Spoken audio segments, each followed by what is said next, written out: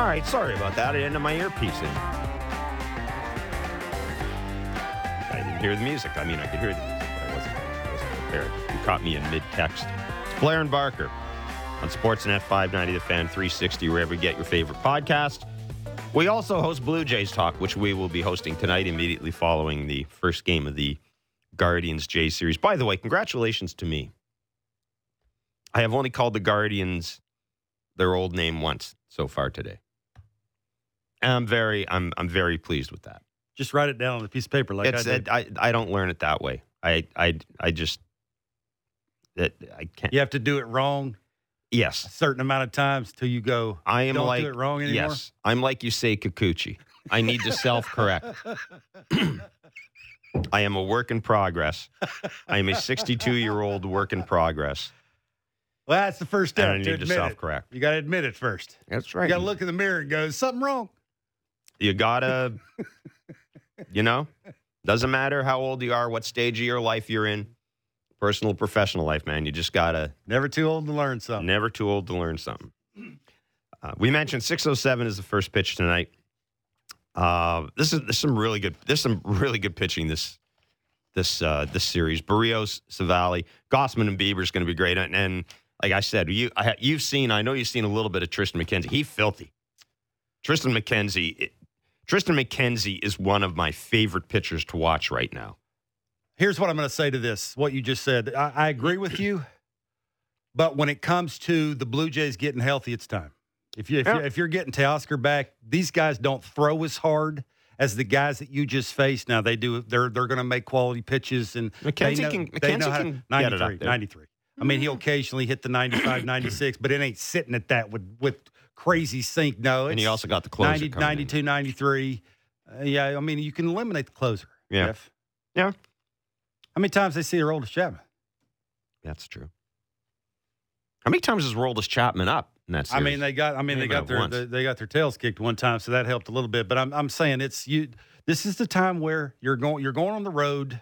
Sometimes that's easier to get off to good starts on the road. You're not worried about as much tickets and what your family's doing. You're worried about everything that's going on. No, all you do is concentrate on see ball, hit ball, thinking of big part of the field, middle the other way. You don't think the Guardians have looked at videotape and went, Indian or the you did it. You did it. No, I meant to say the Yankees. The Yankees are trying to get people out of the way. We're going to try and do that. So make some adjustments, get it down, get it singing, do some things. So I look at it the other way.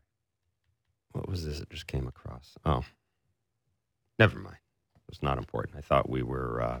There's kind of a trade watch going on right now in baseball with the San Diego Padres and Dinelson Lamet.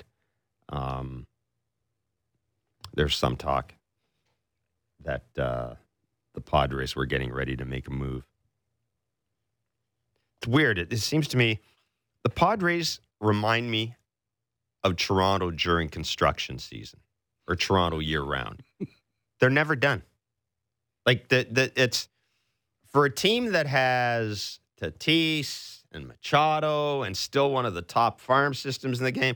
It's like a Toronto road. It's just never freaking done.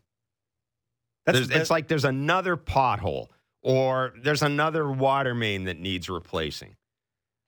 You said some things. The Padres might as well put an bunch of orange cones around that team. That's the greatest thing you've ever said, Jeff. It's pretty good, isn't it? That is. You've been thinking about that for a while. I have been thinking about it for a while. I bet you have. I've been thinking about it ever since I read about the potential trade. Let's bring in Shai Davidi. He's Sportsnet's MLB insider, and he is pinch hitting for Dan Shulman, who has been, I was going to say, avoidably detained, but Dan has some stuff to take care of today, so... Shai, thank you so much for jumping in. We always appreciate your time. We especially appreciate it coming in in the pinch as you have here. 10-6 over this run of games. Now, I think most Blue Jays fans would have taken that record. How do you view what the Jays have just done against the Yankees, the Red Sox, and the Astros? I think that you've got to be pretty happy about it because – not only is that, a solid start of 10-6, but you have to think about some of the external factors involved in that too, right? No Teoscar Hernandez, Danny Jansen goes down as well. Hyunjin Ryu hits the injured list. The offense doesn't really perform the way you expect it to. You're basically in these high leverage games day in, day out. And you expect that you're not going to be, 10-3 in the one-run games? That's a pretty good turnout, especially for a team that hasn't performed well in those kind of games to this point. So, I think if you're the Blue Jays, you're happy both with the record, and even though it didn't happen the way you would have expected it to, I think you like the path you took there too, because you can anticipate some payoff from that down the road.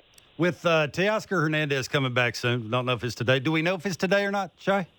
The expectation is that it's today. So unless something untoward happened, he'll be in Cleveland and in the lineup batting cleanup. That's great news. Okay, who does he help the most in that lineup? Is it the person Charlie hitting in front of him? Okay, that could be the answer too. Is it the guy hitting in front of him? Is it the guy hitting behind him? Who do you think he benefits or helps the most by coming back? So I don't want to give you the sort of vanilla answer of everybody, but it kind of is everybody. And, I wrote about this last year, and that one of the things that Teoscar Hernandez didn't get enough credit for is that not only is he there, making sure that they leverage the times when, Springer, Simeon, and Bo and Vladdy were getting on base in front of him, but he was also making sure that he was setting the table for, Lourdes Gurriel Jr. and the guys behind him. Mm-hmm. So he's doubly important because, that spot in the lineup, you've got to both make sure that you're cashing in what's in front of you and setting up for behind you. And that's why I think that, the easy answer is Vladimir Guerrero Jr., and obviously that's going to help him immensely. But it's going to help Lourdes Gurriel Jr. and Matt Chapman and everyone else behind him too.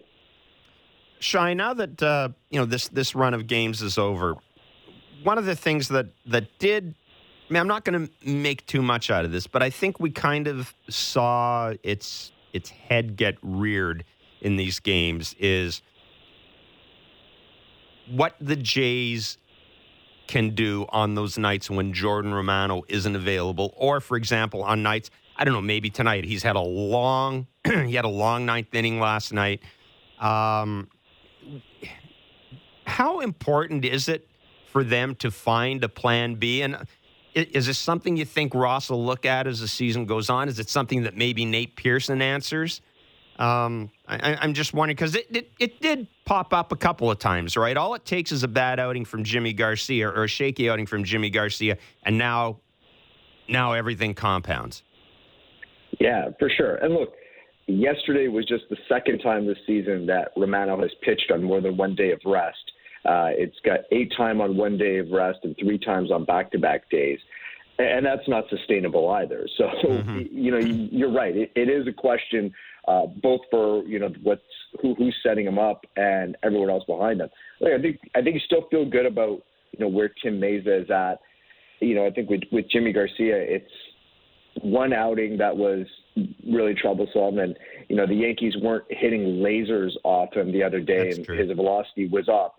And if Timmy LoCastro doesn't steal that base, maybe that inning plays out a lot differently. So, I don't know that that we should get off the Jimmy Garcia train just yet, but I think the depth is an issue, right? You want to have another guy there alongside Simber, alongside Garcia, and alongside Meza, alongside Trevor Richards, and whether that's, whether Julian Merriweather can find it, I still think there's that upside there.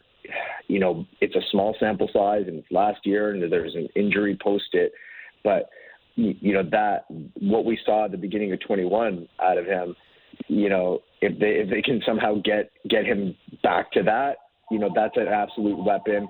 And then, there's Nate Pearson as well. They're going to try to figure that out, see if they can get him right. And I think the plan is for him to still start. That's what the Blue Jays are thinking in that way. But I think there's also the understanding that, if they need some help in the bullpen, eventually, they saw that play in a small sample last September, and it's pretty good.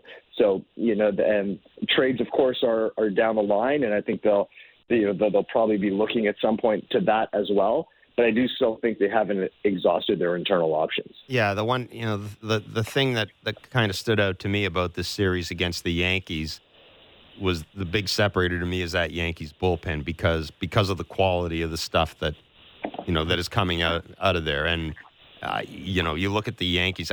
Not everybody can close, but I like Aaron Boone's chances of calling the right number in the ninth inning on days when Chapman isn't available, for example. Yeah, for sure. I mean, it's just weapon after weapon there, right? There's Chad Green, there's Clay Holmes. They lose Zach Britton, and it's no skin off their back. Michael King is super underrated, and you can get some length out of him too. There's just a lot of toys there, and guys who are just nasty. Jonathan Loaisaga, every time I watch him pitch, I'm like, I don't know how anybody ever hits him. Mm-hmm. So, yeah, it's absolutely a wealth. I think the Yankees are built in a way that they need to rely on that more than the Blue Jays do. The Blue Jays expect to get more out of the rotation and more coverage from the rotation. But whenever they get into those games that turn into a battle of bullpen attrition, I think the Blue Jays could use another arm or two there because you could just never have enough. Shai, what do you think that Ross Atkins thinks about the depth? You were talking about the depth of the bullpen. When you were talking about that, I was thinking about the depth of the everyday guys, the bench players, like the Collins, like the Zimmers, like the Heinemans. I think Raimel Tapia is the fourth outfielder. He'll be the guy that sticks on this team when everybody comes back and everybody's healthy. He's a part of this team. But what do you think? The guys they've gotten some playing time. They've gotten in some big spots. Collins is hitting cleanup on occasion for the Blue Jays. What do you think that Ross is thinking? Does he think by what he's seen, okay, I'm okay with this going into September, playoffs, I like the depth? Or do you think it's something that he thinks he's going to have to go out and fix? I mean, I don't see it as a glaring hole right now, right? You think about when the Blue Jays get back closer to full strength, and start looking more like the way they're supposed to, and the guys are fitting into roles where, Bradley Zimmer is a guy who's, coming in for defense in the seventh or eighth inning, or pinch running if you need a little bit of speed, and, maybe starting once a week at most. That's sort of a role on the bench that fits. And, if Zach Collins is, a left-handed bat against a certain lineup, or to give you a pinch hit in a spot and catch on occasion, I think that plays. That the question, one thing I do think is interesting, where, Alejandro Kirk has been off to a really interesting start, where he's having quality at bats and he's getting on base a little bit.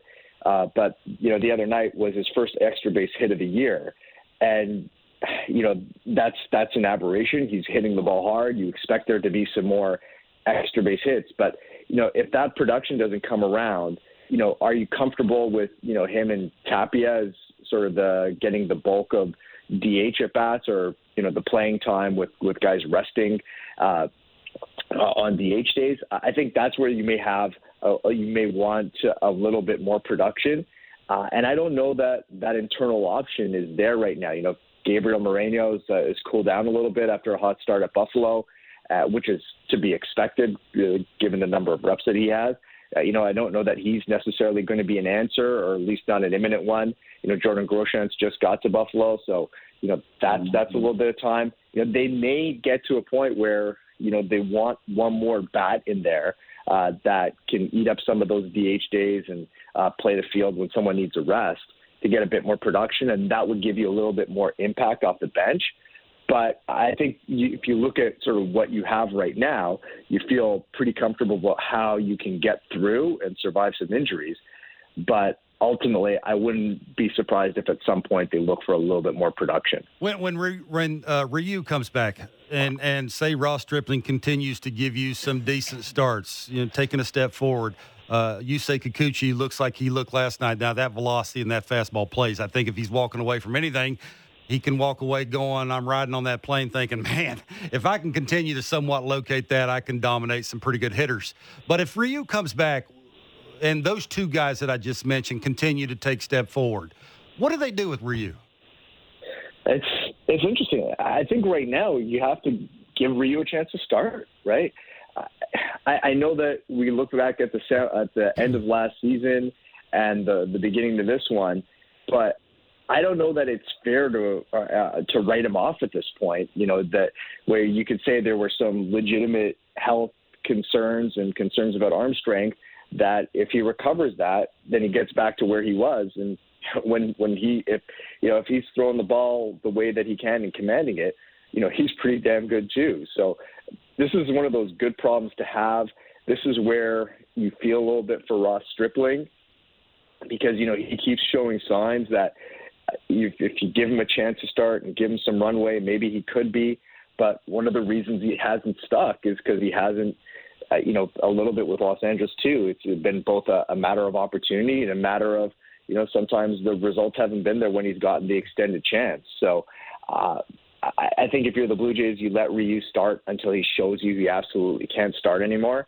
And you feel pretty good knowing that, you do have Ross Stripling there, who continues to find ways to improve, continues to find ways to impress, and continues to find ways to contribute. Shai, do you have any idea how they can grade when Ryu is back to being that Ryu that we all love? How would they know? Like the velocity, it was 88 to 91.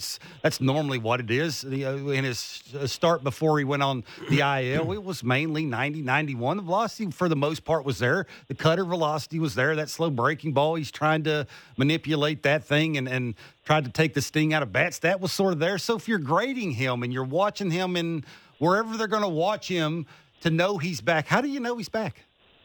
I think it's when you see him being able to pick the plate apart, right? Because that's a thing that he wasn't doing. And again, I don't know this. He hasn't spoken publicly about it. I'm just guessing here. But when you see a command guy who had some velocity dips and then he's really humping up there to try and get back to his old velocity, and that's typically when guys lose their command, right? Because they're sort of out of their mechanics. They're reaching back for a little bit of extra effort, to get more on it, and then you lose the precision. And that's my guess. It's what was going on with Ryu, that he felt like he needed to get that a little bit extra on it, and he was sacrificing the location to get it. And so if he's back and locating the ball, then that's when he can pick you apart, right? It's that fastball in on righties. Then he's got the cutter there. He's flipping in the curveball. He's working in the changeup. And at that point, then guys are guessing the whole time, and oftentimes leaving the batter's box shaking their heads or muttering that what had happened to them. So I think that will be the telltale sign. If he's on the plate, that'll be telling. And so he's got a rehab start in Buffalo on Saturday. Danny Jansen is going to go with him. Danny Jansen is going to catch that start. So, I think the Blue Jays are going to get both some, objective data from whatever the TrackMan tells them, but they'll also have a pretty good scouting report in terms of what Danny sees and what he's able to tell them about it. Derek Holland signed a minor league contract with the Jays yesterday, or at least said he did on Twitter. What are they? Is that just an arm for them?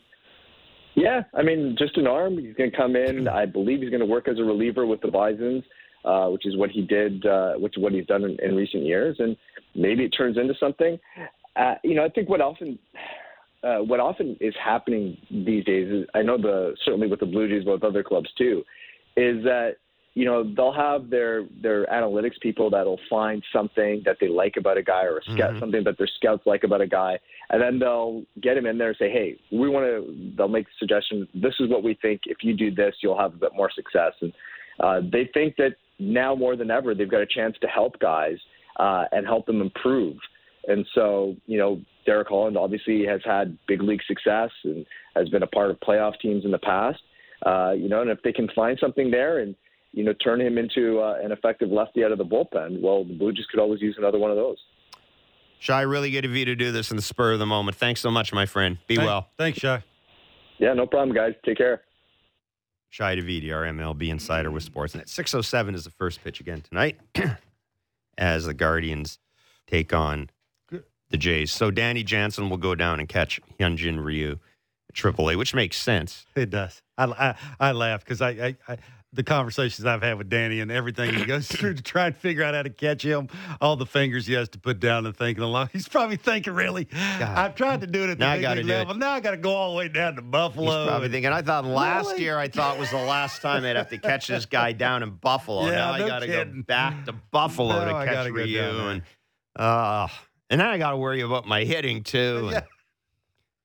No, I mean, all kidding aside, it makes sense. Listen, it's an interesting question. I think Shai's right. Like, I sit here and I say I have more confidence in Ross Stripling than I do in Hyunjin Ryu right now, which I do. But Ross Stripling isn't under contract for another year and isn't making the money Hyunjin Ryu is. And if I'm the Jays, you're almost obligated, right? If the guy, and this is a legit injury. So he's not faking it into. This is a legit injury. So if it's a legit injury, you're almost obligated to let the guy come back. And I don't necessarily believe that you never lose your job because of injury, but when it comes to pitchers who have multi-year contracts, I kind of do. I think you bring him back, you pick your spot with him, and you see what he gives you, and then you pivot off that. I have to say this, until he starts disrupting other people's routines and the way they're going out and trying to perform at the highest level. If you got to add a 6-man rotation for Hyunjin Ryu, look, I get what you're saying about the contract and the money. It's about winning now. Yeah, but what I'm saying is you don't rehab a guy and then cut him. Like you're going, and you're not going to cut him. No, but I'm saying you're not going to pitch Ryu out of the bullpen. That makes no sense whatsoever. No sense whatsoever. Leash is shorter. But as long as he's taking the ball every 5 days and he's giving you a decent chance to win games, and that's what we said. This is why two positive things have come out of the Jays' injury so far. I think one, we have seen what Alejandro Kirk looks like when he has to be a number one catcher, defensively and offensively. So as other teams, if they want to look to trade that's for that fine. guy, yep, but other teams. That's not going to make any. People are still going to see the bat. But the point is, we have a better read now on Alejandro Kirk than we did in spring training.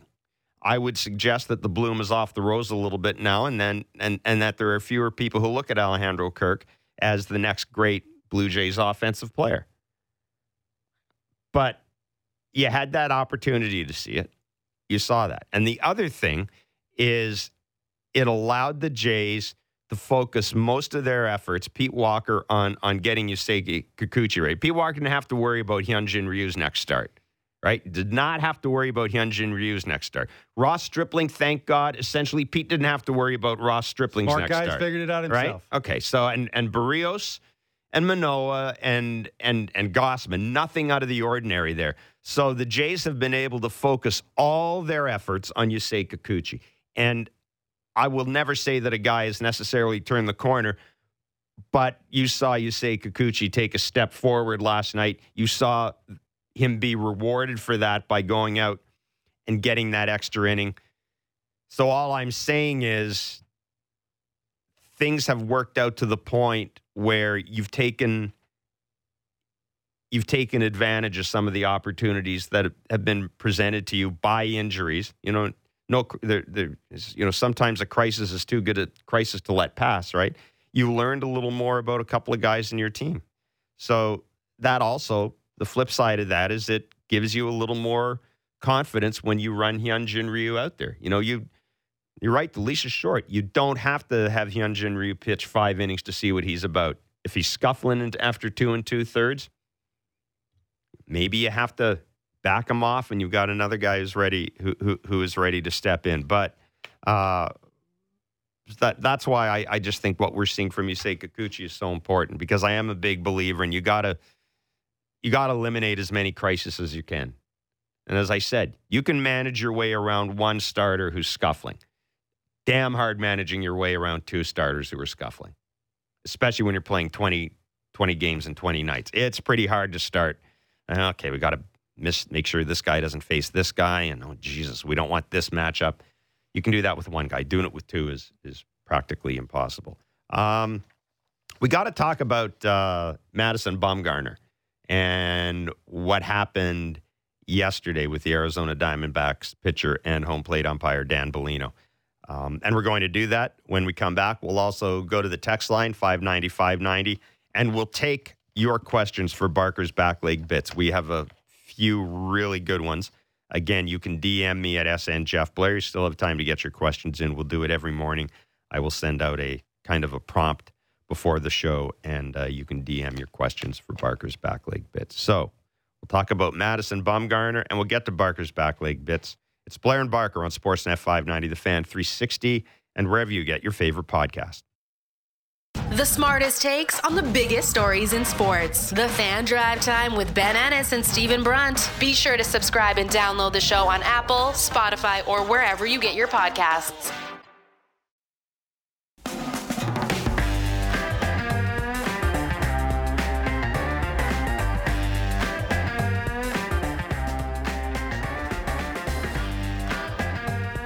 All right, it is Blair and Barker, the stretch drive for a Thursday, or the ninth inning, or whatever it is.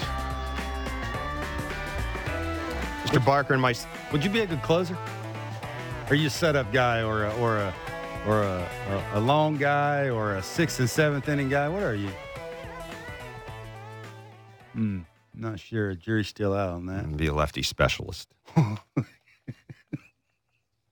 about that? I'd be a lefty specialist. I'd be Tommy Malone. Ugh, really?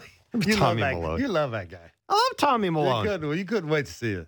No, I just listen, I like guys that aren't any good.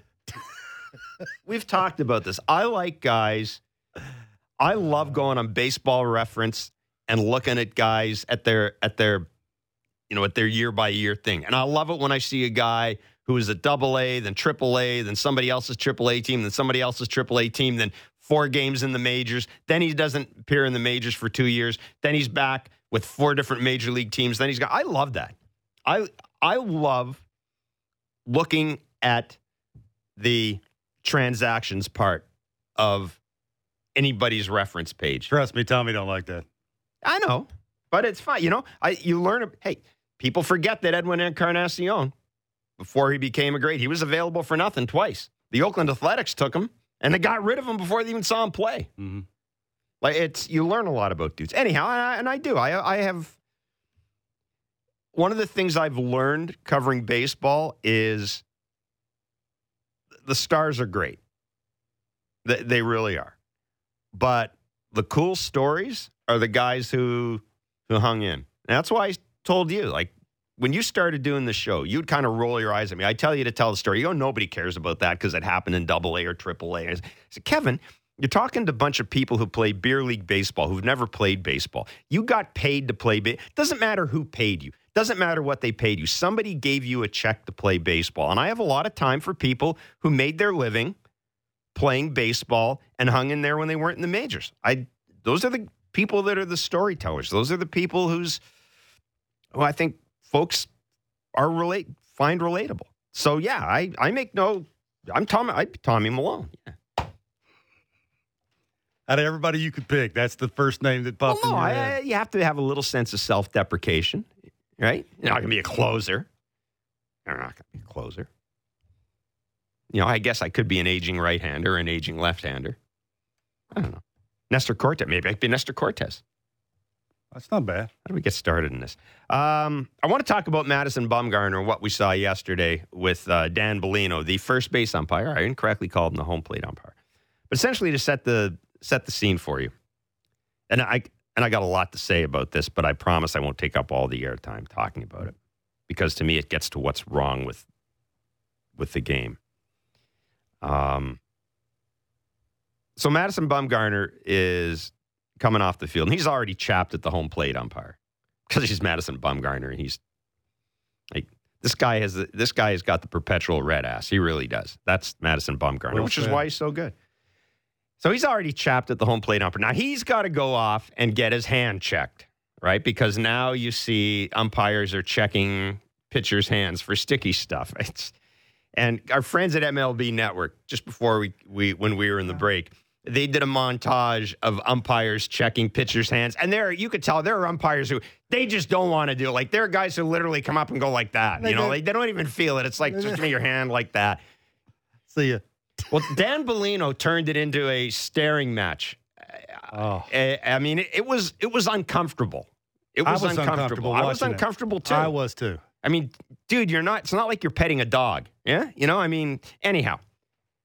So Madison Bumgarner turns around and says Aaron Boone stuff to him. And he gets ejected. And of course he goes ballistic. And when asked about the hand check, Dan Bellino told a press pool reporter, quote, "I wouldn't say Bumgarner took exception to it. It was just a hand check. Dude, you were massaging it. You looked like you were trying to I've seen palm readers spend less time on a freaking palm than Dan Bellino did with Madison Bumgarner. I can't believe Dan has enough nerve to come out and actually speak. Anyhow, Bumgarner was ejected for, quote, profanity directed at an umpire, said Bellino, who cited that the starter, quote, made some inappropriate comments and was removed from the game. So this is how it sounded on, is this the Arizona feed? This is how the Arizona Diamondbacks guys called it. And then we'll throw to Madison Bumgarner, who, surprise, surprise, had some thoughts on it. Well, the entire complexion of this game has changed in just a few seconds after we went to break. Madison Bumgarner, you see Torey Lovullo right now, who was tossed last night, is between the home plate umpire, a young guy in Ryan Willis, and the crew chief, Adrian Gonzalez. Bumgarner coming off the mound, gesturing, and he was thrown out of the game. And so that was not the home plate umpire that tossed him out. That's the first base umpire, right? Dan Bellino? Yeah, and I think he threw him out. The first base umpire is the one who threw him out. The home plate umpire, Bumgarner, had a couple words with him after to end the inning, but obviously when they were checking his hands, he must have exchanged a couple words there. So this was essentially an ejection when his hand was checked. Well, here you see Bellino not even looking down at his hands. Most umpires come out, they check your hands. You see him right there. He's just waiting. He keeps waiting, looking for Bumgarner to look up. And then when they make that eye contact. And Bumgarner is not making eye contact. No. He's still. And when Bumgarner says, "You're still on my hand and you're staring at me, so now I got to say something." Okay, and Madison Bumgarner did have stuff to say after the game as well. Have you ever had a hand check quite like that? No, I haven't seen one like that. What do you think that he was doing there? You seen the video? You seen the video? I've seen the video. I was there. It's you guys see it plain as day. Do you think it was a direct kind of reaction to your comments toward the home plate umpire? I don't know. I don't want to speak for Dan, but like I said, you guys all seen it, and you can go back and see it all again. And it's pretty clear. Do you have any history with Dan at all? Not that I know of. I don't know. Do you just kind of wish you had held your tongue there? Well, I'm not going to say that either, because, like I said, you've seen what happened. But it just shouldn't happen. The whole thing shouldn't happen. Oh, God love Madison Bumgarner. Give me my damn hand back is what I want to say to him. No, he said, "What are you staring at?"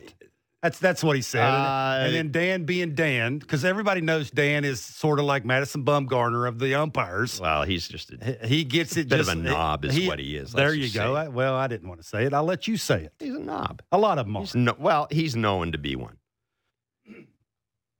I just don't get it. I just don't understand why they want to pick fights, because they can get away with it. There's no repercussions for it. Why should a player get thrown out? Here is and the umpire doesn't get fined or doesn't get suspended. That's irrelevant. Because Madison Bumgarner is going to get fined. Irrelevant. That is irrelevant. He got thrown out. He has to answer for it. That is irrelevant. Make Dan go stand in front of reporters and have that lady ask the same exact questions. Have him do it. It doesn't matter. Why doesn't it matter? It's irrelevant. You're missing the whole point. Explain it to me. First of all, of course, Bellino was an idiot. He was looking for confrontation. I mean, you all know about things umpire. You don't look at the umpire. I mean, there's all this body language stuff going on. Bellino kept staring at him and basically said, "Say something to me." He's basically, "Say something to me, MFer," is basically what he's saying. Say something to me. Say something to me. Here is the problem with all of this. And I blame the commissioner's office, and I blame Joe Torre, and I blame Theo Epstein, and I blame anybody with a title at the commissioner's office.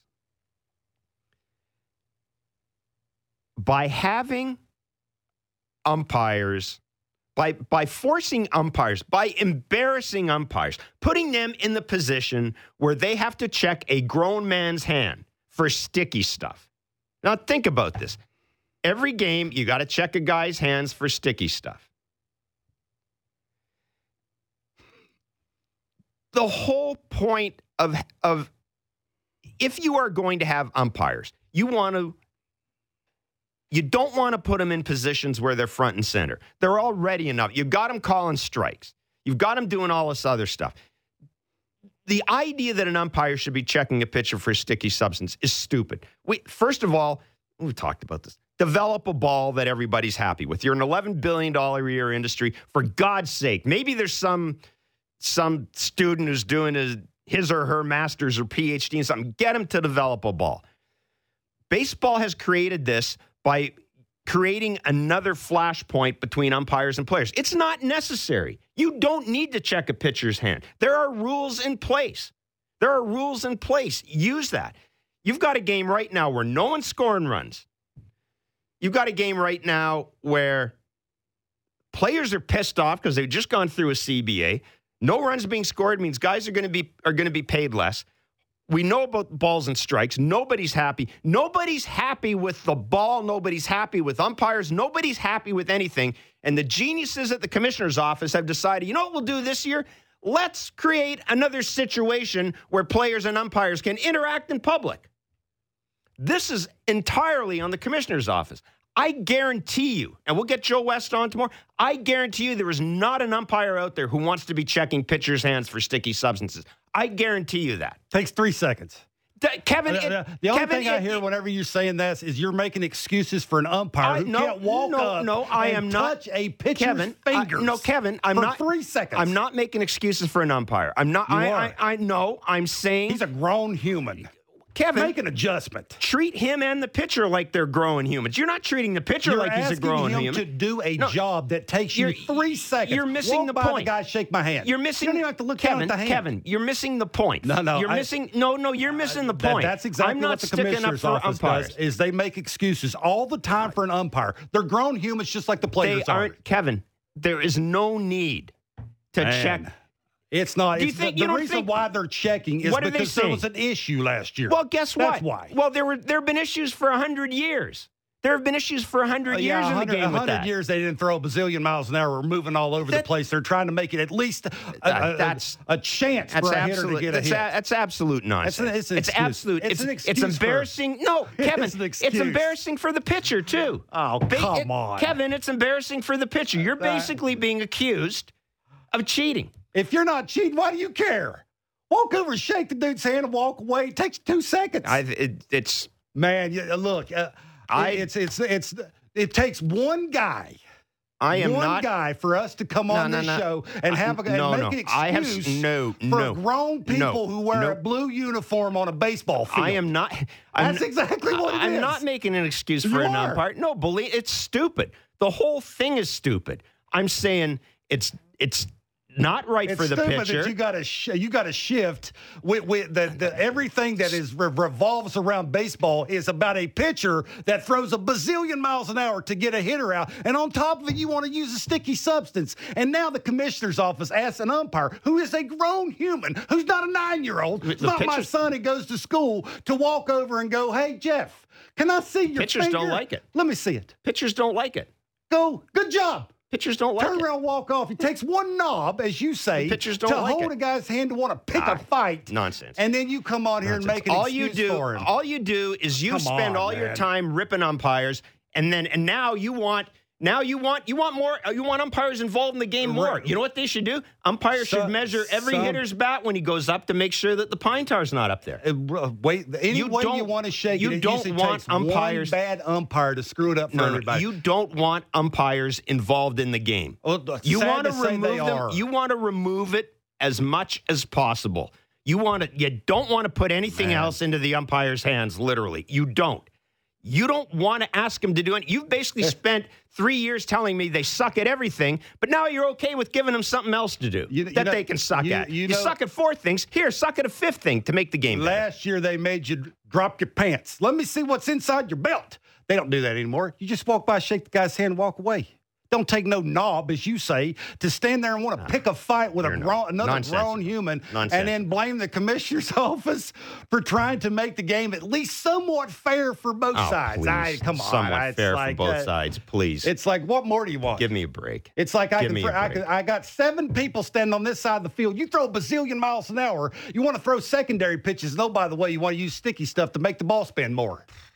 What else you want? Anyhow, Darren Funk says Jeff Kevin is right about the umps checking hands. No, he's not. How hard is it? I don't understand. It's not that it's hard. It's that it's... How hard is it to take 3 seconds, walk by a dude, and it's only one guy, Kevin, that's had an issue with one other guy, Kevin, who's complaining about the strike zone. Kevin, if I have something in my fingers and I wipe it off on the side of my pants and you check my hand and it's not in my hand, then I go in the dugout and load up again. Because you don't check them every inning. You think guys still aren't throwing sticky stuff? It's stupid. It's you know what? It's performative. It's performative. It's like so much right now. We can't control it, but let's do something that makes it look like we're trying to control it. It's performative. It is a waste of time and energy, and it puts people who already hate each other's guts and think that they're trying each other's trying to steal food from them. It puts them in a position where they have another chance for confrontation. It's dumb. And if I was a pitcher, I would have been thrown out 5 times by now. Because I look at the guy, what, you want to hold my hand a little longer? What about this part of that? What about this hand? It's dumb. How many times have you seen an umpire hold a pitcher's hand for longer than 2 seconds? It's embarrassing. Anyhow, you know what time it is? It's time for Barker's back leg bits. I don't know who he was praying to, but Barker's like, get out of here. And the guy's right at the fence, like, I got this one, you know. The umpires would throw the balls out like, hey, Barker's up. Bring in the 6 balls. We need the dead ones. Bring in the dead ones. I'd like to bring in Barker's dead balls. How about that?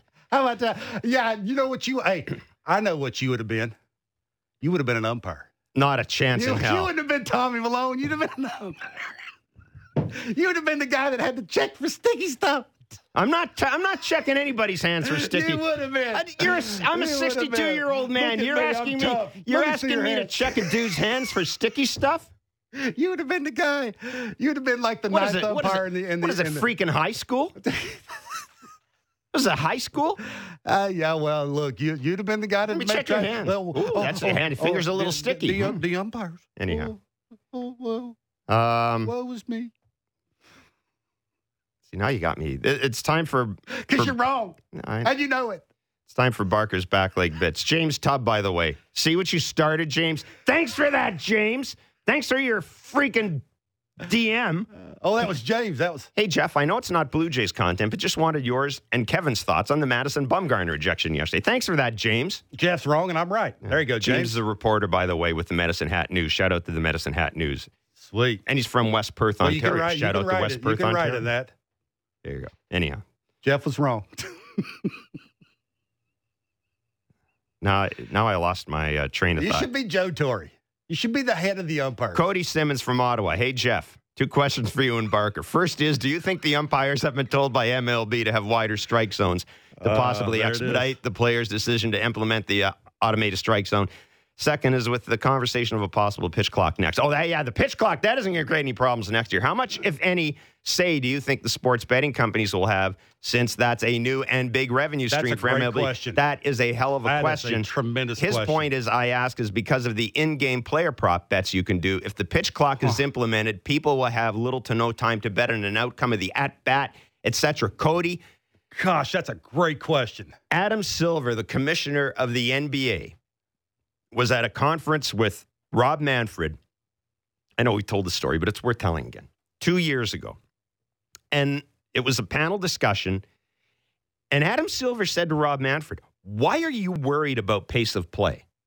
The more stoppages in your game, the more chance for people to get on their apps and bet. Cody, you're absolutely right. And this is something... baseball, they're going to have to figure this out, because baseball and legalized wagering, they're not in bed anymore. I mean, they've copulated. They got kids all over the place, right? I mean, this is the next avenue of big revenue for all sports teams. That is a great point.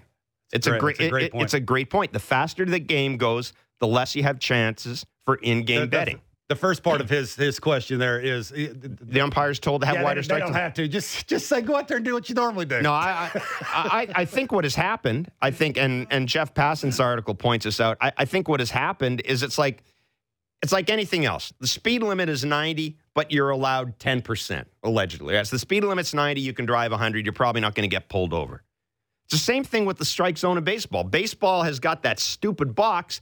But Major League Baseball has said to the umpires, we're going to allow you a certain percentage on each side. So I am very interested to hear Joe West's comments about how that's made it harder for an umpire. I'm very interested because I'm assuming umpiring is behind home plate because of the movement. But Cody, listen. Cody, listen. I'm a big conspiracy theory guy, and I'll tell you what.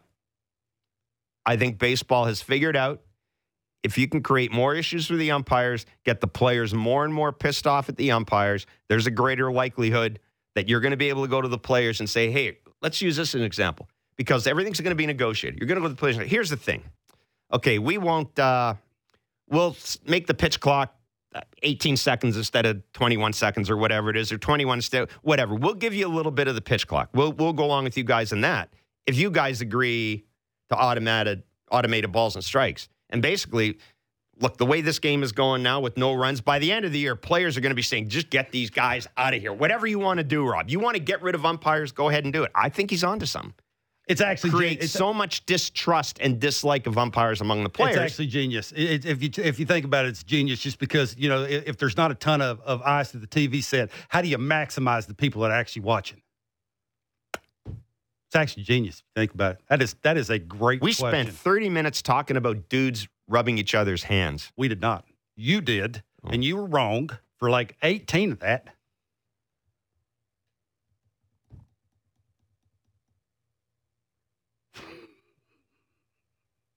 Matt Curtis.